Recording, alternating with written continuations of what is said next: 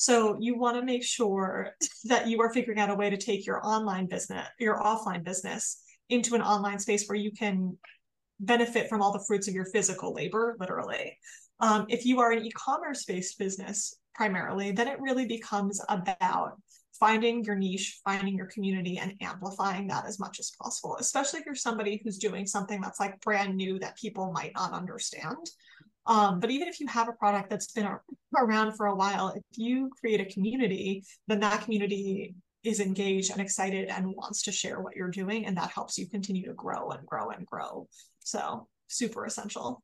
Yeah. And I like that about like finding the community and maybe explaining your product, because I see, Amazon was great at implementing that. Now you can click on a link. It's got the video. You can see a 360 of the product. You can see it in action, understand how to use it, or what the heck is this? Let me show it to you. So that video aspect that they had added over the last couple of years.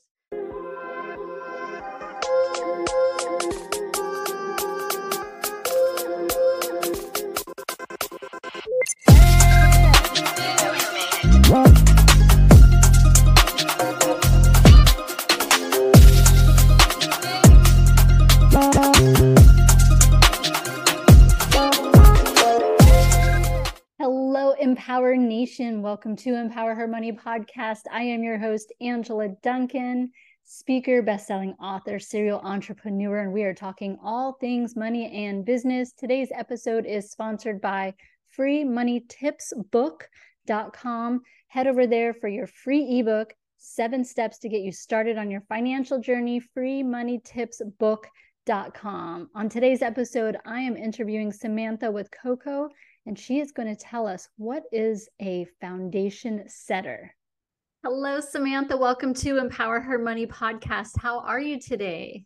Hi, Angela. I'm so good. Thank you so much for having me. I'm thrilled to be here. Awesome. Well, I appreciate your time today. So let's just dive in. Talk more about your story, your journey. I know you've done a lot of things, so tell us more about you. Yeah, absolutely. I feel like I've lived a couple of different lifetimes at this point, but it's good. It means it's an adventure. So the kind of shortest version I can give you is I started when I first started working when I was like very, very young. Most of my like high school colleagues were working at like McDonald's, Burger King, and somehow I ended up working at like the local modeling agency and interning with the booking agents ultimately.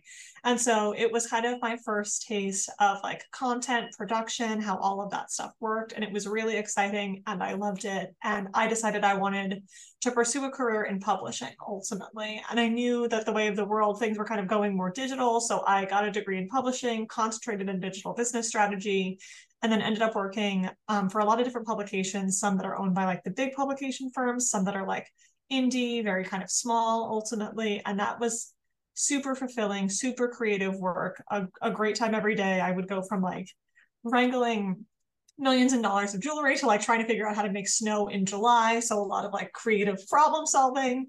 But ultimately, like the publishing world has gotten smaller and smaller and smaller. And so I knew that the publication I had been at was going to ultimately fold. And so I let my editor friends know. I was like, if you know of anybody who's hiring, like let me know before I'm on a sinking ship. And ultimately, a friend of mine called me and she was like, I know you don't want to do PR, but this brand that you've loved for your entire life is hiring a PR person. And I was like, send them my resume. And I ultimately ended up getting hired by that brand. And I did traditional PR for maybe 0.2 seconds ultimately, because it was right around the time that the influencer boom was starting. So Instagram had kind of been around for a minute, and the idea of like bloggers and Instagrammers became a thing. And so I was with them when they had hired an outside agency, and their big idea was like bring some stylists together, bring some consumers together, bring some bloggers together. And someone was like, Sam, you're new here, you go get the bloggers. And ultimately I was the only one who actually brought people, and we had like 20 bloggers in the room, and the energy was so insane that we were like, we should do more of this. And I spent the next like 6 years as sort of the only organic version of digital marketing or that they had, building a community of women that like became the voice of this brand ultimately, and like blew it up through the point of like multiple acquisitions. And so during that time, like because it was sort of the main core version of their organic marketing, I got a really 360 360 view of how businesses operated and worked, which was really, really exciting. And I began to kind of take my background in publishing and storytelling and understand the power of content and community together, ultimately, to really elevate a brand and connect with consumers and build something that is like long lasting and has longevity. So that was incredible. And then obviously, like through different acquisitions and things like that, I transitioned out of that brand and went on to work with a few different ones in different capacities. I worked with one brand in like a purely digital strategy capacity. And then from there, I ended up going over to Macy's, where I was the sole marketing hire for a while in their innovation department for a project called Story, which is very much in the experiential retail space. It's actually like the original one before Macy's acquired it was based in Chelsea, and it was like the beginning and the birth of retail in an experiential lens. It was started by Rachel Sheckman. She's brilliant. The entire concept of Story was brilliant. And I was like, when Macy's acquired it, I was like, they are going to hire a marketer and it will be me. It will be. And then it was, which was incredible. It was amazing to like work on something that had the scale and power of Macy's behind it ultimately, but it still kind of operated as a startup within it. So that was very cool. So really kind of the entire time I'm learning about storytelling and community and content and how all of those things lean in together and can kind of transform the way that you create and grow a business ultimately. And then when the COVID pandemic hit, Macy's put 90% of their workforce on furlough, and I was like, we're an innovation department. Like, I don't know if I'm still gonna have a job. So I had started freelancing, and that freelance work turned into, I have more work than I know what to do with. Let me just like make this a thing ultimately. And so now I spend my days helping brands big and small, everything from like a one-woman show to like multi-million-dollar businesses engage in marketing that is powered by both community and content, because they're the things that I believe to be the foundation of marketing. So that's the short version that doesn't feel very short now that I'm wrapping up. It's okay. We needed the whole picture to understand like how you got to where you are today. And, you know, a lot of times I'll say that too. If you're going to hire a company, you want to know where was their expertise before they launched their company. And so you've had many years in marketing and strategy before you decided you're going to do, you know, your own business. So that's incredible. And it's so funny when you're talking about like the stories behind in Macy's in New York City is like one of my favorite during Christmas. I love going to the windows to see like the stories in the windows, and they're so different and so creative. And I always think like, how did someone come up with that? But, you know, there's someone like you behind the ideas and that story behind it. And then I want to go in the store and see more about it. So I love that. So talk a little bit about marketing strategies. Like, how do you help your clients today? We're in such a different environment. You know, the attention span is really small, but then you have so many different things coming at you constantly. Like, where do you kind of start when you're working with a new client? Yeah, absolutely. I think it's changing constantly, and it's sort of strange. When I started kind of doing what I'm doing now in the middle of COVID, I was constantly joking with one client where it was like, time to redo the marketing calendar and the projections again, because it was like every 2 months throughout the pandemic, but then even in the years that followed the pandemic, because you couldn't go by year over year data because the data was so skewed ultimately. So it has been a lot of like imagination and iteration over the last few years for sure. And I think, you know, I was having a conversation with somebody else the other day about just like how much we've had to change. Because even if like the bread and butter of how you've grown your business is social media, that has changed so much even in the last few months ultimately. And it can change in an instant. And so I think when I'm meeting with founders or different like brand leads and things like that, we tend to talk about like what they're trying to accomplish with their business, right? Like, what is their point of difference? What makes them unique? Like, what is their why and their reason for being ultimately? And then we sort of work backwards to say like, okay, how are you communicating that on a foundational level? Like, if someone is brand new to your business and they come to you, do they understand that? Do they see that? Because if you're not communicating that message, it's kind of like, well, it's not going to matter what else you do. And then beyond that, especially for the smaller businesses, we talk a lot about like foundation setting ultimately. And this idea, if you want to use like the metaphor for a house, it's really great if you're doing all like the splashy marketing stuff where you've got like, this looks great and it sounds really good, but I kind of equate that to putting out throw pillows without like having your floor tile down. Like, you need to have the baseline there before you start to do all of the other things, especially for a smaller business from an investment standpoint. And so we talk a lot about like, do you have your baseline automations in place? Do you have your data tracking in place? Because even if you're not advertising this month, if you've got the right tracking in place now, by the time you go to advertise 3, 6, 7 months from now, those pixels have data that you can then leverage. So we try to do a lot of prep work ultimately and a lot of strong foundation setting. And then once that is in a solid place, we get into like the really creative, fun, funky stuff. Yeah. And I like that foundation setting because I talk a lot about money on the podcast. And I tell people, foundation setting, very similar, is important. You've got to know, like, where are you right now to be able to build from there. And so I get that. Like, that you want to know what is your target audience right now? Where are you right now? So that we can figure out where you can go next, because you can't figure out where you're going next without first that foundation part of it. So I love that you use that language, the foundation setting, because it travels all across your lines of your different business, not just with the money and the marketing, but everything that you need to incorporate. You've got to have a foundation first. So really like that.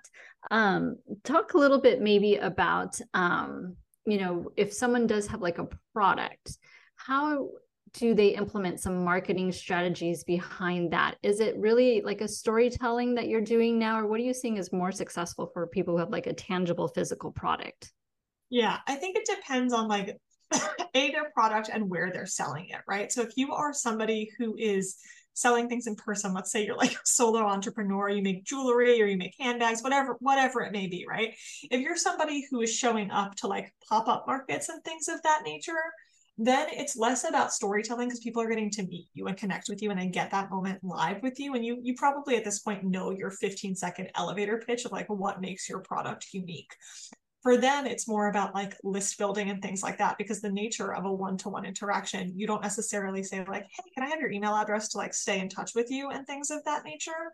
So you want to make sure that you are figuring out a way to take your online business, your offline business into an online space where you can benefit from all the fruits of your physical labor, literally. If you are an e-commerce based business primarily, then it really becomes about finding your niche, finding your community, and amplifying that as much as possible, especially if you're somebody who's doing something that's like brand new that people might not understand. But even if you have a product that's been around for a while, if you create a community, then that community is engaged and excited and wants to share what you're doing. And that helps you continue to grow and grow and grow. So super essential. Yeah. And I like that about like finding the community and maybe explaining your product, because I see, Amazon was great at implementing that. Now you can click on a link. It's got the video. You can see a 360 of the product. You can see it in action, understand how to use it, or what the heck is this? Let me show it to you. So that video aspect that they had added over the last couple of years, I think was just a phenomenal way to help their sellers market their product to people who may not know what it is or how to use it or what they can do with it or what it might look like in person. So that's some really good information there too. We touched a little bit on the minority-owned businesses as well, because I think more women, more minorities are getting into the business aspect and becoming entrepreneurs, which is a lot tougher than maybe a lot of people think about. How does that strategy kind of differentiate from other people? Yeah, so I think there's a couple of things in mind. One being, there's the aspect of you're a multicultural founder, let's say, right? You're facing your own challenges, whether it's like funding, getting stuff off the ground, et cetera, dealing with literally just the environment of being a person of color or being a woman. And then there's the aspect of who's the customer that you serve. Because if you are, let's say, a Black female founder who's creating hair care products for Black women of color, and this is an actual example from people that we've worked with, right? When it came to COVID and the economic hit that took, it impacted their business more than it would have anybody else's ultimately, because their consumer group is hit harder ultimately. And so you really have to think about safety nets ultimately for your business and kind of building in that space ultimately in a way that like protects you, protects your business, and also protects your community long term, right? Because if you have a community that then depends on you and then you go out of business for something that they need, then it's like, well, now we've got a two-way deficit scenario and nobody wants that to happen ultimately. Yeah. The one kind of benefit though that does exist is because, as you mentioned, there's so many more of us now ultimately. It really is a moment to connect and lift each other up. And that's something that has been like incredibly powerful to see, especially when we can pair up like different women-owned businesses or different businesses that serve similar communities, but maybe in different ways for different organic partnerships. Like that's really incredible ultimately. And there's a natural kinship there, especially for smaller businesses that doesn't exist for these like mega large corporations. So I think it's super special.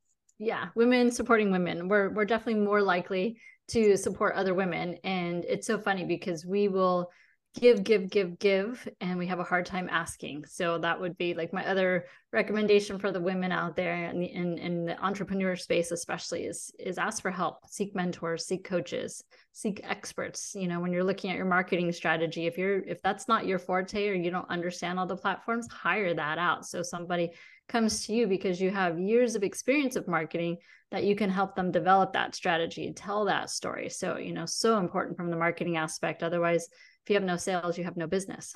Totally. I think it's also important if you're going to bring in outside help, you need somebody who not only can understand your business and your consumer, but also you ultimately. Yeah. And it was funny when I started doing this work, I was like, there is no way that like there are hundreds of thousands of agencies ultimately, but I think it's like less than 1% of them are owned by women. And so women kept knocking on my door being like, hi. I'm like, oh yes, okay, because you need someone who like understands what it's like to live in. I can't tell you how many meetings I'm in where it's like a screaming child comes in and it's like, it's fine, this is our normal, because it's like we see and understand each other as women and as like the multidimensional roles that we play in like our families and our lives. And I think it's important to have a partner who can respect that like work-life boundary balance that sometimes has to happen and can help kind of offer you the flexibility that you need. Yeah. So I think that's really important just from like a humane working scenario. But then it's also a matter of like, if you are somebody who is hiring out, let's say a paid ads agency, which is not me. But if your target partner can't get into the mindset of your consumer, understand that the media that they consume and like all the other ways that they might spend their time online, how are they going to really appropriately target them unless they're like really getting into strong, rich brainstorming with you? And so I think it's really important to recognize where the right partner can kind of help you go the extra mile in that sense. Yeah. Yeah. Oh, I love that. All right. So I have a fun question for you, Samantha. If you could have a superpower, what would it be and why would you choose it? Ooh, this is really actually easy for me. It's teleportation. And it's for a number of reasons. The number one being that like I love to travel. It's my favorite thing in the world. And while I love the view from an airplane, it would be so great to just be like, snap, and I'm here, and snap, and I'm here. A delight. Yeah. I also think it would be great just from like running my business perspective too, because then I could take all of my meetings with people in person and not have to worry about from here to there to anywhere. So I think that would be ideal. That's amazing. All right, Samantha, if our audience wants to get in touch with you, learn more about what you are doing, how do they reach you? Yeah, so they can just head to the website communityandcontent.com and there's a way to access me there. Awesome. Thank you so much for your time today and the information that you've shared with the audience talking about marketing. So important in business. And if anyone is looking for help on their strategies, definitely reach out to Samantha. Awesome. Thanks so much for having me. Thank you for tuning in to another episode of Empower Her Money podcast. Make sure you leave me a 5-star review, share this podcast, subscribe, and share the message.